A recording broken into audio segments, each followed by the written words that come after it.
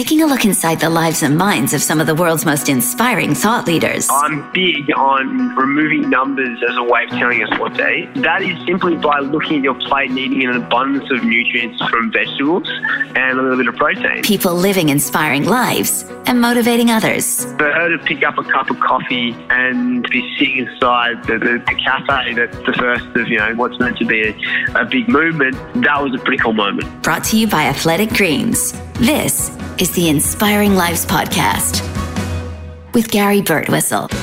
I'm Gary Birtwistle, and welcome to the Inspiring Lives Podcast, a show that looks inside the minds of some of the world's foremost thought leaders to discover their recipe for success. If you've been following our series, you'll know we've already had an incredible list of guests on this show. We've spoken with top experts in health, nutrition, performance, business, people like Todd Herman, Craig Ballantyne, Jay Ferrugia, and this week is no exception. So welcome to the Inspiring Lives Podcast, brought to you by the most complete supplement for a better you, Athletic Greens.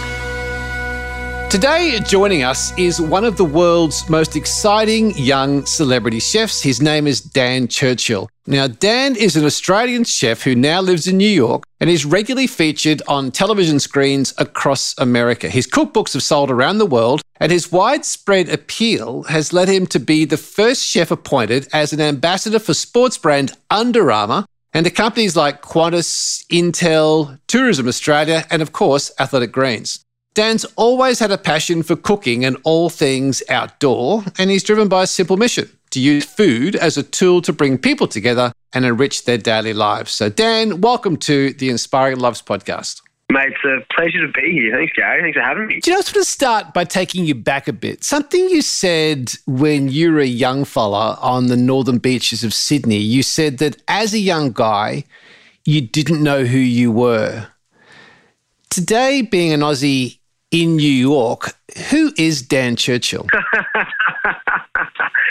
Yeah, I guess, I don't know, maybe it's because at the time you didn't think too much about it, that you reflect on it. And I guess I look at myself now and what I guess my brand and what I stand for. I guess that's who I am.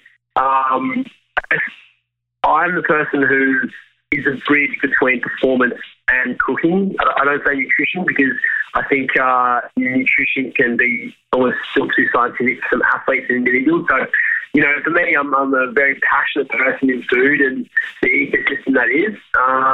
And coming to New York, I learned that about myself because in some ways I was almost distracted by the beach and the active lifestyle that I had to not truly understand my passion for food and wanting to do good by doing good, if that makes sense. I'm really finding ways to have an impact on the world in New York City through, looking towards things like the 2030 Sustainable Development Goals.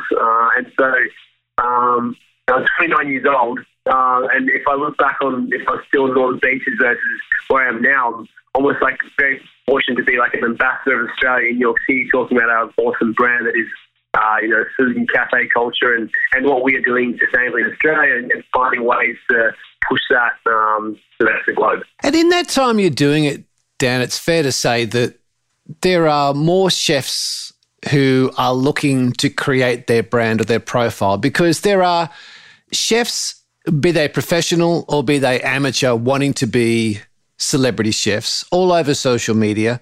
You've got the actual celebrity chefs on mainstream media across the world.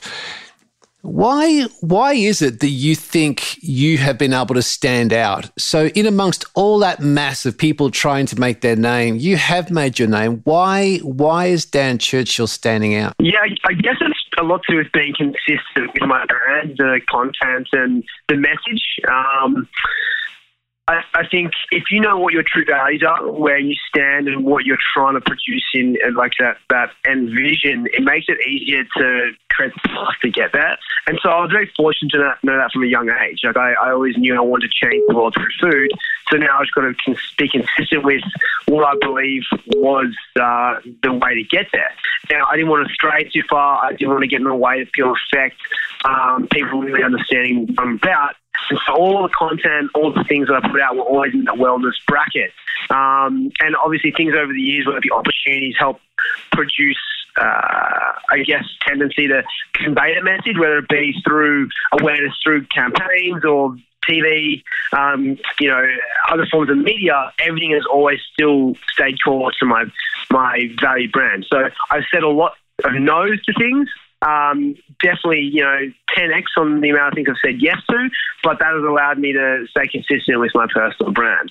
And this was kind of like one way to kind of put this in a quantitative understanding is I'm the chef ambassador for Under Armour, and this came about because they were looking for a chef, and whenever they typed in healthy cook on Google, I always just kept coming up on their their Google page. So as a result, my keywords on my SEO, my website, or the content I kept putting out over the years was obviously doing a pretty solid job. So again, just being consistent for so many years with the content I was putting out to be recognised, and then obviously the touch points of the brands I've worked with and the TV shows that I've done and the morning shows, and essentially a lot of blood, sweat and tears and cooking. If we talk about the TV shows you've done, it's probably fair to say that MasterChef Australia was probably, if you go right back, one of the launching pads for you. Yet what's interesting with that, Dan, is you went out in the last 10, but you were still in the middle of the pack. Now, most people who go out on MasterChef, now MasterChef Australia is the most watched cooking program in the world, 180 countries. And you go out, I think, number 5 or 6 in the final 10. And most people who do that, we never hear from them again. Like they're never seen again. But you've kicked on and are now making yourself globally, in particular in New York. Why is that? What was the stepping stone between waving goodbye and stepping out the door and getting into the car? What was the stepping stone between there and Under Armour that gives you that leg up? What was it you did immediately that separated you from every other person who gets voted off and disappears? Yeah, great question, Gary. I think one of the first things was, whilst I was in the house, because you're in the house for some many months, you can choose to have either a lot of time of doing nothing or you have a lot of time to do something. And so I had actually self-published my first cookbook, Dude Food, before I went on MasterChef. So I kind of understood, relatively the book game a little bit, the cookbook game. So as soon as I was in the house and I knew at some point this was going to end, I had the foresight to just kind of write my next book. So as soon as I came out, I took the momentum of the PR that I get from MasterChef and then released my next book and have it out by Christmas. So that was quite timely. I needed to make sure that I executed the book. I also needed to make sure the book was around the brand that was me, but also quite great for the consumer. And on top of that, what I did was I was able to make sure, this is the interesting part, I actually separated myself from MasterChef because I didn't want to get caught up in the carousel that was Dan Churchill of MasterChef. And I always had to say no to a lot of things to be recognised as Dan the healthy chef. So I created a brand of my own, my own personal brand, and made sure that with any piece of media that I did, that was always mentioned. With any piece of content I did, that was always mentioned. And the credibility extended through my master's degree and who I was cooking for and what I was talking about and providing, results for, as opposed to being on MasterChef. Now, MasterChef gave me exposure, and I'm forever grateful. But if I was to continue finding my way using MasterChef as my PR, I would only ever be recognised as Dan Churchill from MasterChef. Really good, mate. I mean, that is absolute gold. At your age, at that point, to think through next steps, to plan, strategize, and execute it, really. But what's interesting, Dan, is that people will look at your feeds, look at your profile, look at the work you're doing, the cookbooks in New York, good-looking young guy, got it made. But it wasn't always an easy road for you because there was a time where you got a contract in New York to set up like an eatery, and things were going great, and then suddenly they weren't going great. Just take us to that time. What happened? Yeah, it's really interesting. So I was in a position where I had a job lined up as the chef of, this almost like this food hall concept. I was putting a lot of months and many years into this opportunity, and I essentially had a vision, and the strategy for my vision was like, a 2-year plan. I'd been 4 or 5 months on this job and saying no to a lot of things, and all of a sudden, as it can be in any industry, but in this particular one, there was delays and setbacks, and unfortunately, a lot of things were like union building, rules in New York City particularly, and the original budget for this job it really blew out of proportion, which means, a lot of people got shafted, and unfortunately I was one of them. And so all these opportunities that I was saying no to, and here I was thinking I had some financial stability, and all of a sudden I didn't. So I had to kind of, I had to really have a hard to think about what I was going to do next, and I had to move quickly. So yeah, that was a huge learning curve. Tell me about the conversation you had in the mirror in the next 24 hours, Dan, because New York's a big place and New York's the Mecca.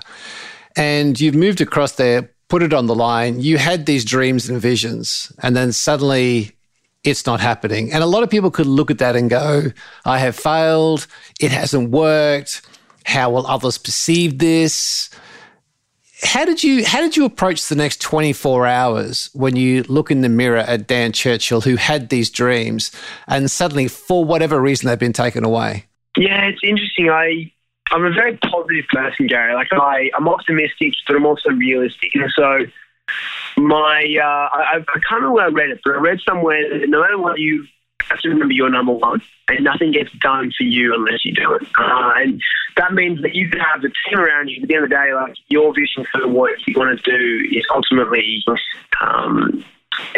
up to you. And people can say this about not even just personal brands, anything. And so I kind of had a moment of like, probably 6 hours of just absolute, this is rubbish, this is terrible. And then after I was like, okay, I've had my time because now I've got to get to work. This proves to me why you can't just rely on anyone but yourself to get things done. And I was reliant upon another, restaurant to make sure that it got up and running for me to get my job. And I guess my strategy in place. So then I was like, well, I'll just do my own. That's kind of like, I'm just going to do my own. That's kind of, I guess that's kind of like where my head's at with these kind of things. I continue to say to people, if you really want to get something done, you got to go off and do it. And I think that's the following 24 hours after this, I had a bit of moments to myself, and then I had a moment to myself of just like, okay, let's go to the drawing board and do what you generally feel is what you're brought to do right now and then. So by this time, I'd been in New York for about a year, and I kind of understand the market a little bit. And so I was putting together a food hall, and in the food hall were a few different concepts. And so I took one of those concepts that I was going to do and then just turned it into a completely existing cafe, which we now have a fast casual in No Leader called Charlie Street. You put an Instagram post out, and the copy was control the controllables. Do you find you are still in a position today, Dan, where there are things that you can't control that get to you?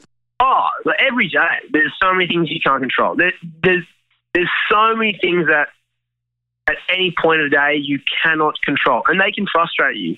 And then they frustrate you for however many minutes though you allow them to frustrate you. But it's not until you actually realize, well, there's no point in me kind of getting upset and whining about this because I can't control the outcome. But what I can control are things that I can control. So the post you're talking about was the underlid of, Northern Athletic Greens, container. But essentially, that's my philosophy. Control the controllable. There is no point in any of us, really getting too caught up in dwelling on the things we cannot control. We cannot control so many things that come throughout our day, but what we can do is focus on the things that we can, and that's where my head's at. Like, I can't control how people, for example, the restaurant. Not everyone's going to love my food. I have to be okay with that, and that's anything. It's a subjective thing. But what I can do is I can make sure the food that comes out is absolutely spot on to what I believe is right. And that's the difference, because you can't control how many I guess customers come through your e-commerce every day to an extent. What you can do is put your best eyes that you're going to be seeing in the ponds that you believe that your audience will be. And this can be laid out in everything you do. If you are going to travel on a plane and you know that you're not going to like the food, well, there's no case whinging about what you do next time. You make the food that you would travel with, so that when you get on the plane, you have the food that you know you're going to love. But, all these things that I say is just essentially own the responsibility. Own the responsibility of what you can control. If you know you go to a place you don't know where there's going to be a gym, if you travel for work, take your runs, maybe have a skipping rope, and learn how to do a circuit training in your room, because when you get there, you may or may not have a gym, but at least you know that you can still do a workout. And that's the big philosophy of mine. Do you know, we see a lot of the cooking shows on television, which is an insight to, I suspect, in some ways, the life of a chef, sous chef, or a kitchen. And often, if not most times, when you look at a contestant, they will say, I doubt myself as a chef. Or they're walking up to the judges and it's all about what could be wrong. And even if they get a positive mention about their food, the dish they've put up, it's almost like a relief, and they'll say, I doubt myself. How have you found your inner confidence, Dan, in the kitchen as a chef? Yeah, well, first I would say, you can't doubt yourself as a chef from a cooking show. I'll be completely honest with that, because no cooking show is like a kitchen. For one example of that is you're on a set, and it's not set up like a typical kitchen. Any chef who comes in on those challenges as a guest are also going to struggle, because they're in a completely different environment. They're on the away playing field. They don't understand time when TV cameras and things in the way. So for someone to think a cooking show, even as MasterChef, is like an industrial kitchen, it's not, unless you're doing challenges specific to maybe putting dishes out, which happens once every so often. Which is, firstly, MasterChef is that amazing show that brings families together. But to test you and say that you're challenged as a chef, I get, but to say that you're not fit to be one, you haven't challenged yourself in the environment of what a chef is yet. And for me, I love cooking. I love what cooking does. I love the nostalgia to it. I don't want to be a 3 Michelin chef. I don't want to be a 3-star chef.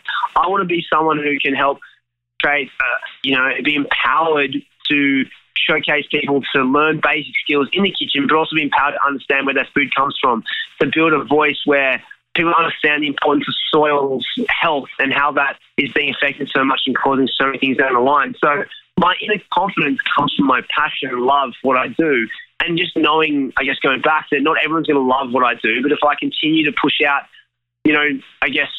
specific learning opportunities and empowerment to an audience and new people and positive, happy vibes, which is exactly what cooking does, I believe that there's enough people out there that would want to get involved with what I'm doing. And that's simply it. Cooking is such a happy time. I love what I do. And so I never put any stress on myself to be the best chef. I'm there to be the best person, to be a voice of my mission, which is to change the world through food. I just want to turn this around and take an off-ramp and talk about you and your food. And I want to set up a little story. I was once in the kitchen during service for a very famous Australian chef called Tetsuya. And I asked, do you know Tetsuya, right? Yeah. So during a break, I said to him, what's your favorite meal or place to eat? And he said, late at night, he'd finish service, do the cleanup, and he would go to another celebrity chef's kitchen, who was a really good friend of his, the iconic Guillaume from Bennelong restaurant at the Sydney Opera House. And he said he would make Tetsuya a very, very simple bowl of spaghetti. Nothing flash, just a beautiful bowl of simple spaghetti, and they would sit and talk. And he said, it's very passionate, you can see in his eyes, he said, that's my favourite meal. What's that meal for Dan? The specific one, Gary? You want to know what the specific one is? Yeah, absolutely. Okay, well, it sounds like I'm copying Tetsuya, mate, but I've always said this in every form of media. the one that brings so many happy moments for me together, I specifically table conversation with my two brothers and my mother and father. The one dish that I was critiqued over for so many years because I'd make it every Monday night because it was just so true to my family was my spaghetti bolognese.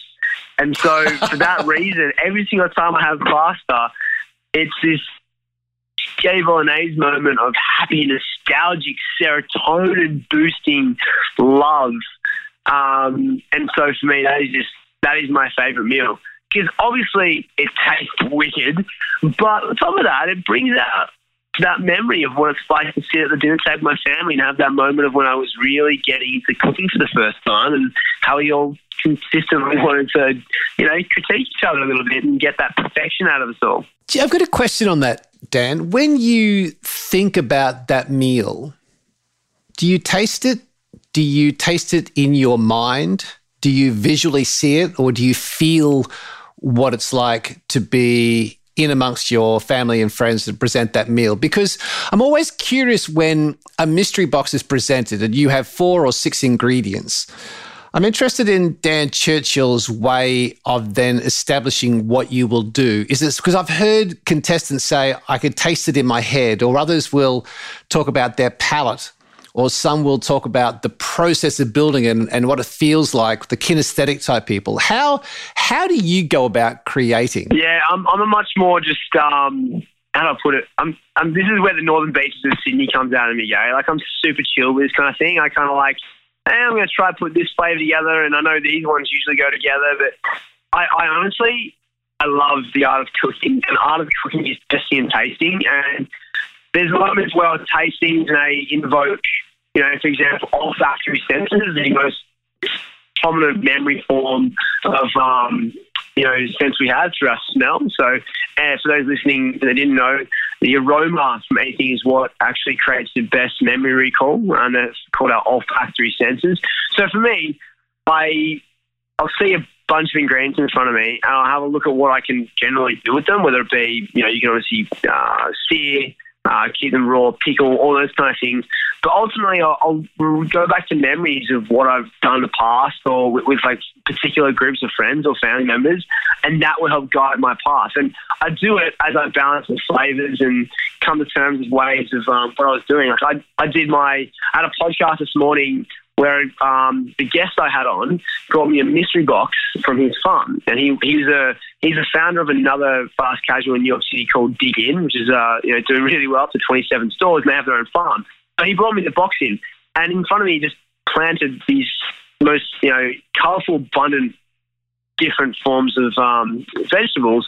And I said, I have no idea what I'm going to do, but let's just chat. And so throughout the course of that podcast, I was talking and cooking, and at the end of it, I put together a meal that was in some ways a reflection of who I am. So I remember pickling fennel bulbs in lemon juice and salt for my mum, and so that kind of came out.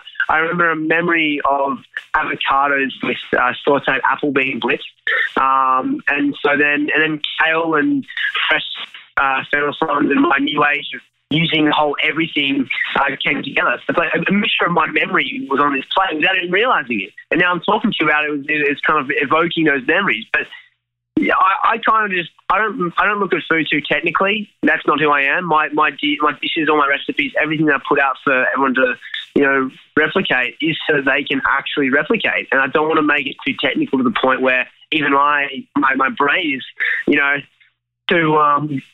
is actually actioning too much, because the idea of cooking to me is my therapeutic time as well. Do you store recipes somewhere? Do you have like an old scrapbook, old school, with pieces of paper cut out and stuck in? Do you use Evernote? Is it in?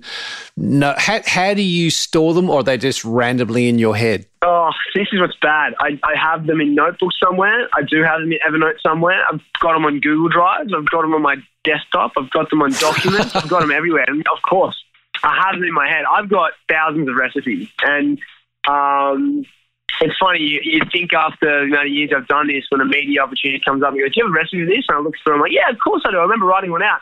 And then I don't know where it is. And I have to go through all, like, you would think I would set aside 2 days all my recipes into one section, making it easy to search. But I'm still yet to do it. I'll definitely do it. I'm just not that A-type yet. Are you an orderly person in the kitchen, or are you a bit unruly? In my home kitchen, no. If I'm cooking for my mates, or if I'm cooking for my girlfriend, I'm so relaxed. Like I'm having conversation, chilling out. If I'm in my studio kitchen, I'm the same, generally speaking. I want it to be a home environment. When I'm when I was working the line, or when I was in the past, or even now when I'm in the Charlie Street kitchen, I'm very much, I keep everything clean. I keep everything squared off. If I'm not using something, I put it in the compost or I put it away. If I'm standing still, I'm not doing something, so I have to do something. So it depends on the environment, and I think a lot of that is the leadership, leading by example aspect. So I want the rest of my chefs and also my team in general at Charlie Street and my production team to know that like there's a time that we're going to be on and there's a time when to be off. And if you're standing around, there's something else that you can be learning to do. And so when I'm at home, that's why I'm a lot different to when I'm at work. It's the same for a lot of my philosophy in terms of like working hours. I work between 9 and 5 specifically. And outside of those, you'll be hard pressed to, if I'm not reading a book or working out or doing something else outside of, my existing day jobs, then that's generally what I'll be doing.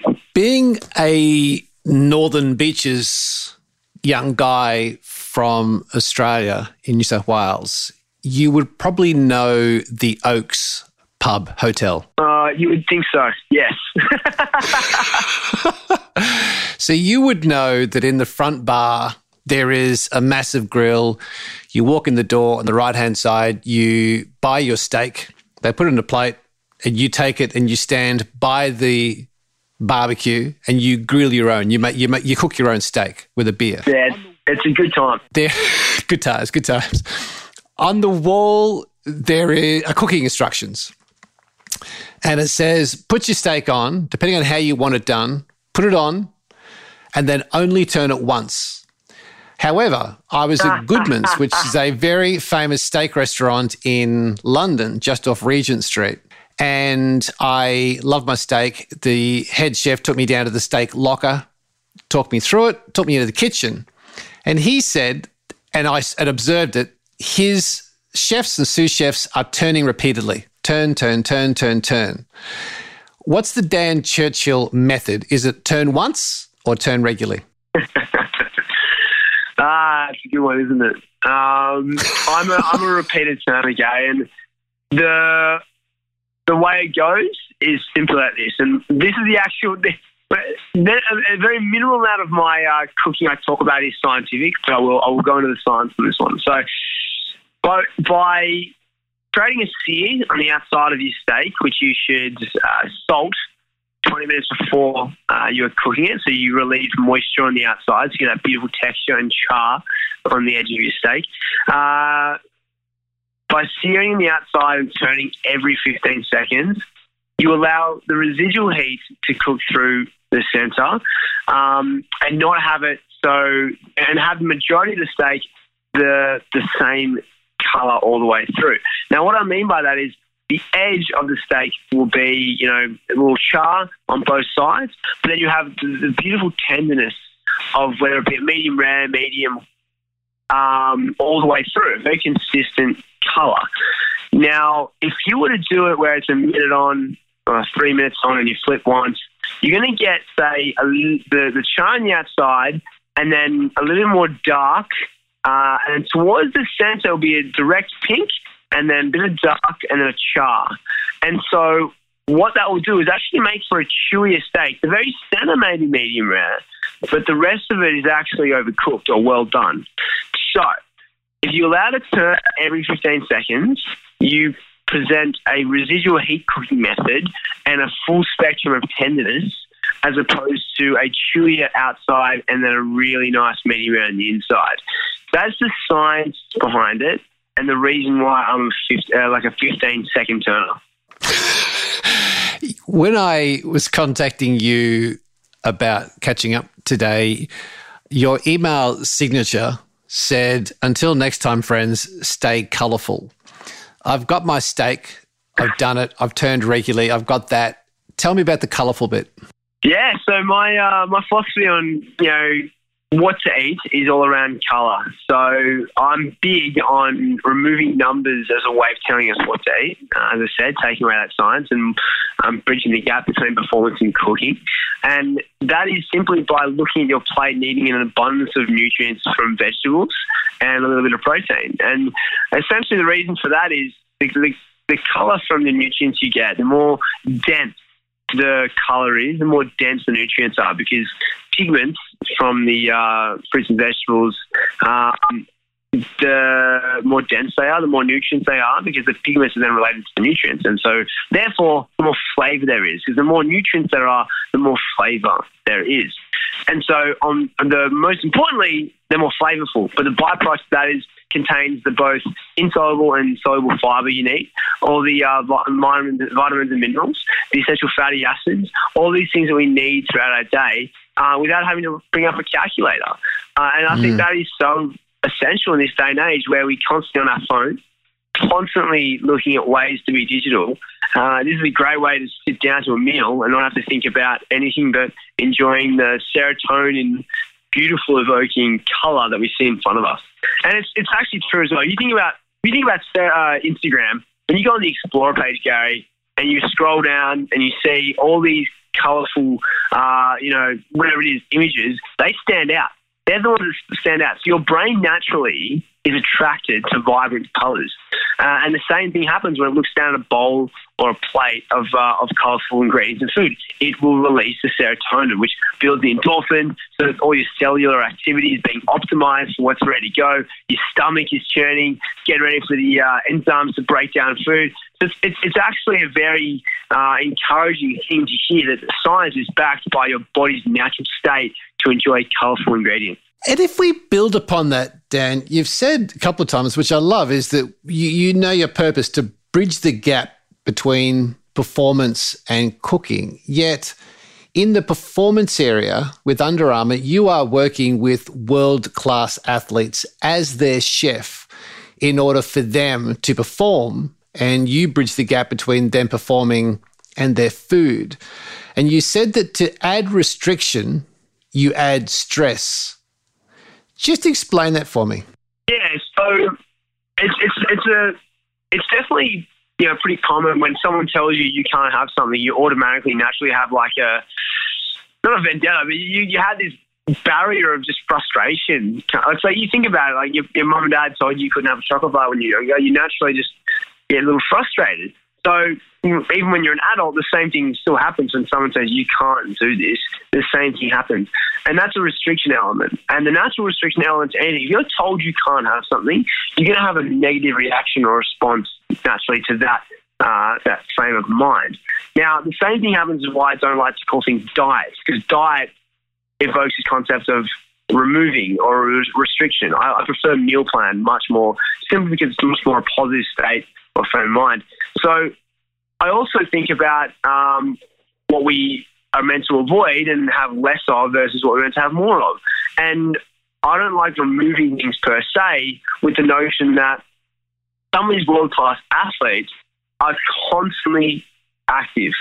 They are so constant that they'll, for example, you take Lindsey Vonn, she's up the mountain, she's down the mountain, she's up the mountain, she's down the mountain, and then she's got to do a press, and then she's got to come home, she's got to be on a phone call for media, and it's just constant. So the food aspect, as much as it is nutrition, it's also the time for these athletes to chill out.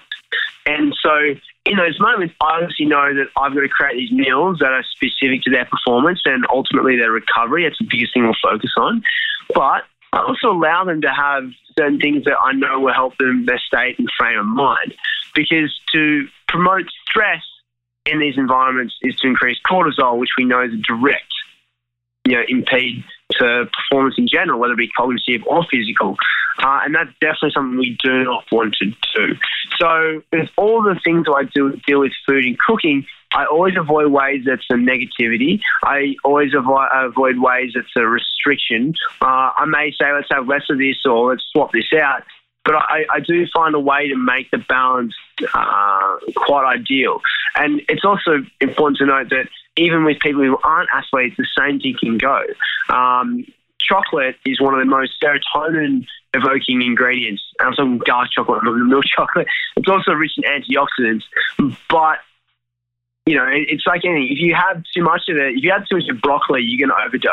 So but keep in mind that if you always don't have something and you're preventing your body from essentially something it's always not craving, but it's always loving, then you are always building up this negative stress and ultimate negativity in general, which are not good for the hormones that we want that promote the positive benefits of cellular activity.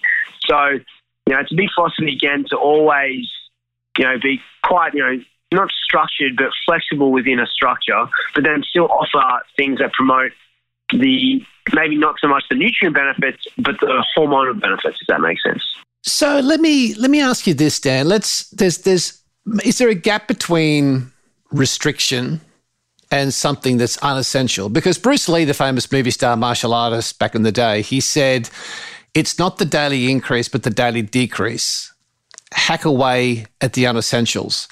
So the difference between restriction and actually taking something out, to your point, which is probably not adding any value, the unessential.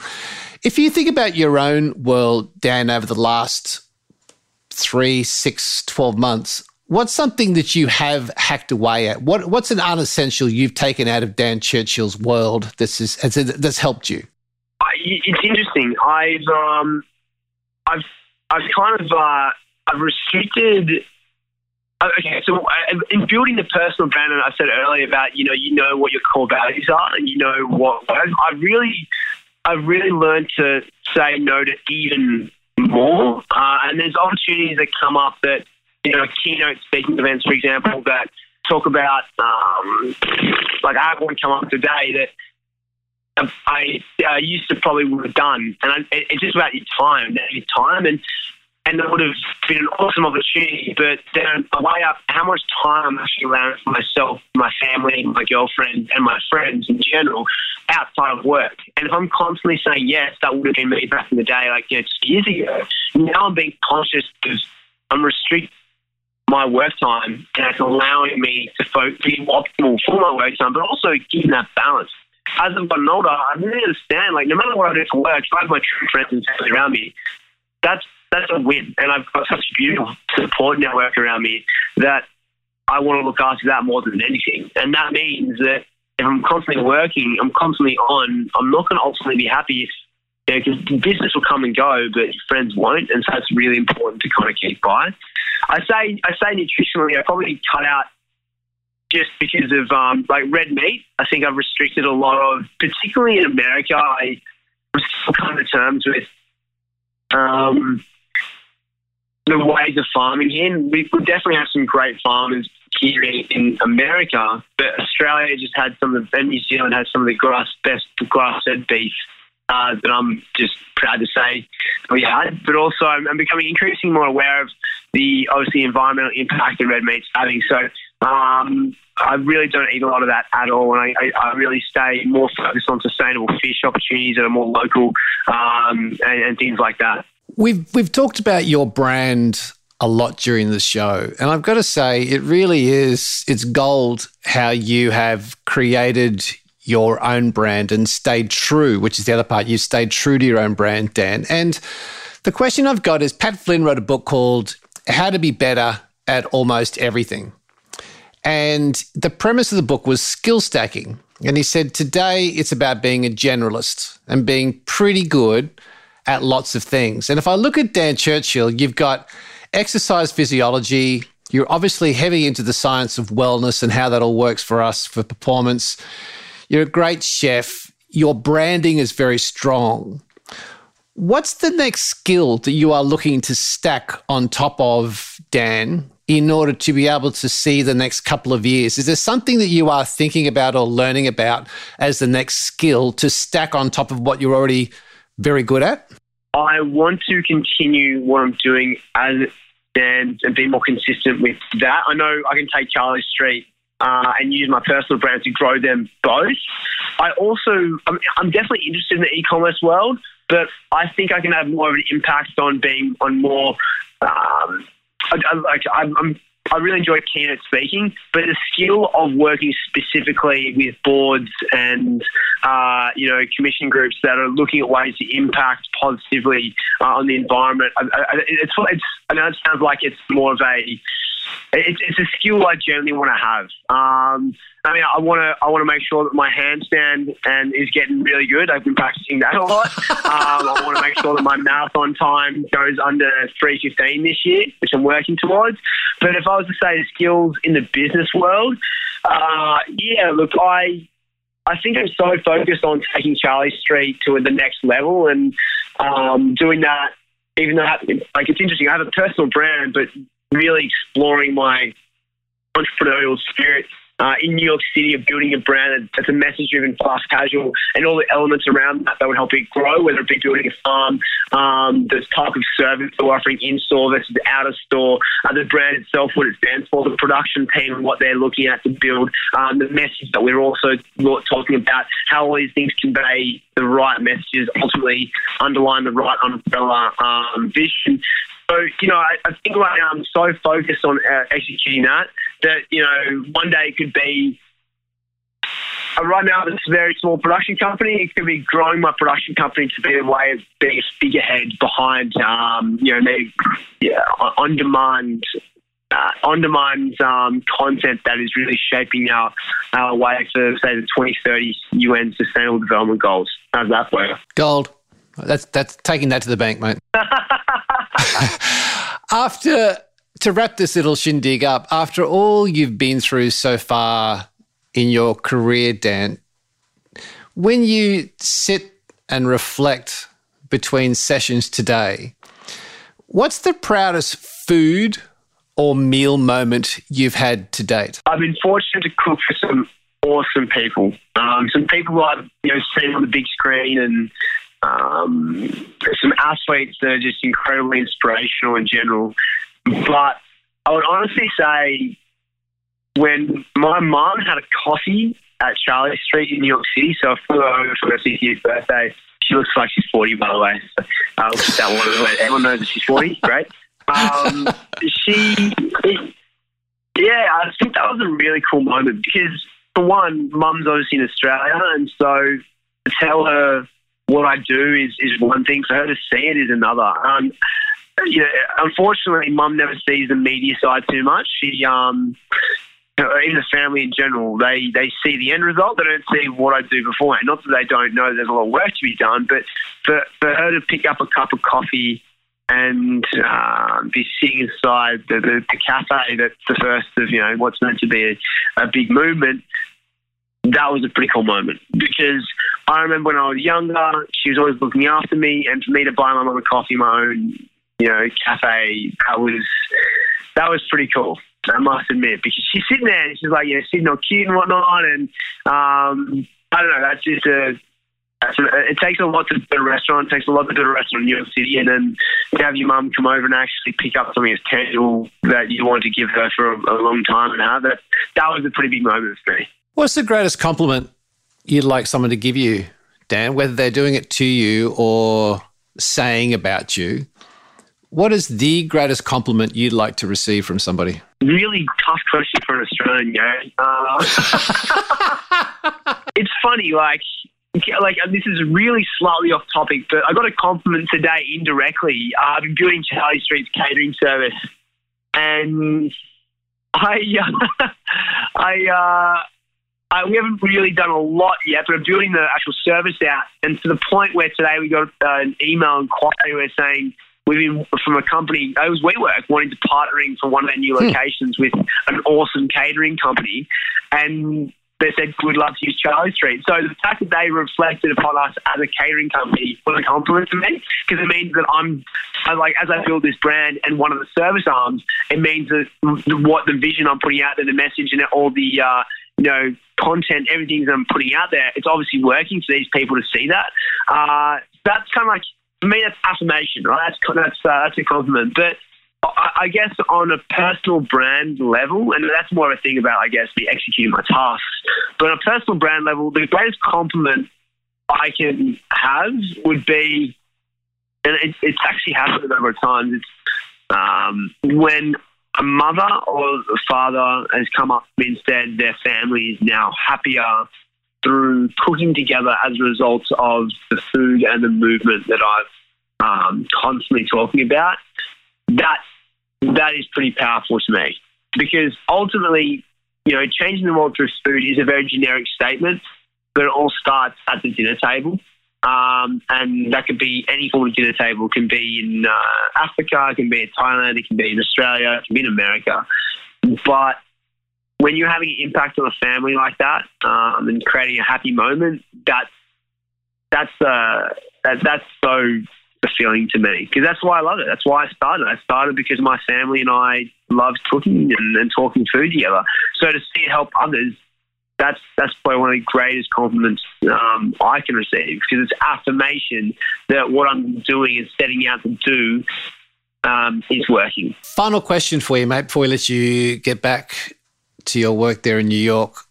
What do you want that you don't have yet? Ooh, what do I want that I don't have yet? How long's the list? We got plenty of time, mate. We'll just keep rolling. The only things I can really think of that are wants right now are just wants, and they're not needs. So I'd be like, I'd love to, and that's something that I just don't really live by. So it's really hard for me to talk about it from a true passionate way. Ultimately, I want 100 stores of Charlie Streets. That means I've had an impact on the greater community, less aside from the success of the business, more the impact that I'm having, which means I've probably built a couple of farms and created academies that help strive for, greater goodness in those areas. I'd love to say that I have a consistent show on one of the networks on demand here in teaching people where original food came from and the story of how they built the respective countries built upon a single ingredient. That's another thing. But again, these aren't things that need to happen. It's a case of me going, well, this is something I want to happen, because it means that I can be the person who's I'm the person who's not single-handedly doing this, but showcasing the message of what people are about. And then and I'd love to be on boards. This is actually, you know what, Gary, this is it. What do I have that I don't have but I want? I want to be on boards of people and talking to the people who make the biggest decisions, the CEOs of the Nestle's of the world, where I can have the greatest impact in telling them how to build our food and agricultural game and, essentially create a sustainable life that we can have. And they're the ones that can make the biggest impact, because they're the ones that make the decisions. Ultimately, if I can get to be on the Young Global Leaders Forum, that'll be a huge step, because they're the people I'll be talking to about this every couple of months, which would be awesome, because it's action. It's not talk and ideas, it's action, which is what I really want. Well, Lord knows we need it, mate. So I think there is, with that dream in mind, that passion, I don't think there's any doubt that we need it. It's there to be taken. We need a voice. We need someone like you who's there pushing it. One final thing before I let you go and chase that dream. We started on cooking. It'd be remiss of me not to finish on cooking. What is the most understated yet profoundly important ingredient to bridge the gap between performance and cooking that we should include in our cooking today? If there's one profound ingredient which is pushed aside and not acknowledged, that is in your lane of bridging that gap, what's the ingredient? Ooh, wow. So the ingredient I can think of specifically, it helps in a number of ways, both for flavour and for balance. And I talked about this on my Instagram yesterday. It's not how many nutrients are in an ingredient. It's how many nutrients your body absorbs from that ingredient. And if your body is in an imbalanced state, so if it's too acidic, and you take on an acidic ingredient, despite whether or not it's one of the best things for you, your kidneys will reject it, because it simply is an overdose of acidity and will pee out most of that ingredient, meaning you're left with a fraction of what that ingredient's nutrients was meant to be. So we in the modern age have a very, of our Western society, a Western diet and a Western meals have a very acidic natured diet compared to what we once did. And as a result, we are less and less absorbing as much as what we used to. One ingredient that can make it more alkaline, but also extend the flavour of our meals on our palate is lemon. So a lemon is something that makes flavour last longer, along with rice wine vinegar, red wine vinegar, white wine vinegar, balsamic vinegar, anything acidic in nature, interestingly ironic, anything acidic in nature keeps the flavour staying around on your palate for longer. But a lemon is also more alkaline based. So for helping, it's making sure you sustain the right nutrient absorption. Make sure you add lemon to a lot of your dishes. Have lemon water, lemon soda water, those kind of things. And just have a consistent understanding of how much acidic natured food you're having. And dairy is one of them. And one example I will leave you with, Gary, is that if you had 50 grams of broccoli and 50 grams of dairy, say, yogurt, and say there was, less calcium in the broccoli, the same amount as there was dairy, but as a result of being too acidic in terms of your existing intake, and dairy is quite acidic, you would pee out most of the dairy, meaning you wouldn't actually have much of that calcium left to absorb. However, with broccoli not being acidic, you would actually be able to consume most, if not all. And so that's where lemon can play its part in bridging the gap between performance and cooking. Mate, that's a great piece of gold, or should I say lemon, off gold, lemon, or the French would say lemon, to leave us with. Dan, this has been terrific. I've really enjoyed talking with you. The Healthy Chef, bridging the gap between performance and cooking. You're true to your brand. People will want to find out more about you and stuff. Where do you send them, mate? Mate, we usually send them to the website or my Instagram. So the website's danchurchill.com. Or from all my podcasts and all my Instagram content, you send to @Dan_Churchill on Instagram. Well, from one Aussie to another, this has been an absolute treat. I can say that anybody in Australia who has seen your work and knows of you is terribly proud of what you're doing, mate. So all power to you. Keep fighting the good fight. And thank you so much for joining us here on Inspiring Lives. It's been awesome. Appreciate it, Gary.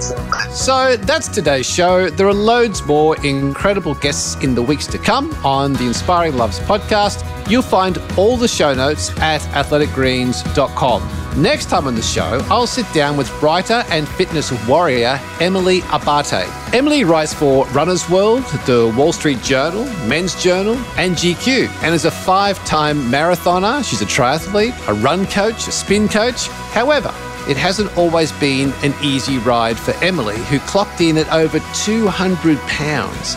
So this is a true story of transformation. That's next time on the Inspiring Lives podcast. The Inspiring Lives podcast, brought to you by Athletic Greens. New episodes out every other Monday morning. Tune in and subscribe on the Apple Podcasts app or your favorite podcast platform.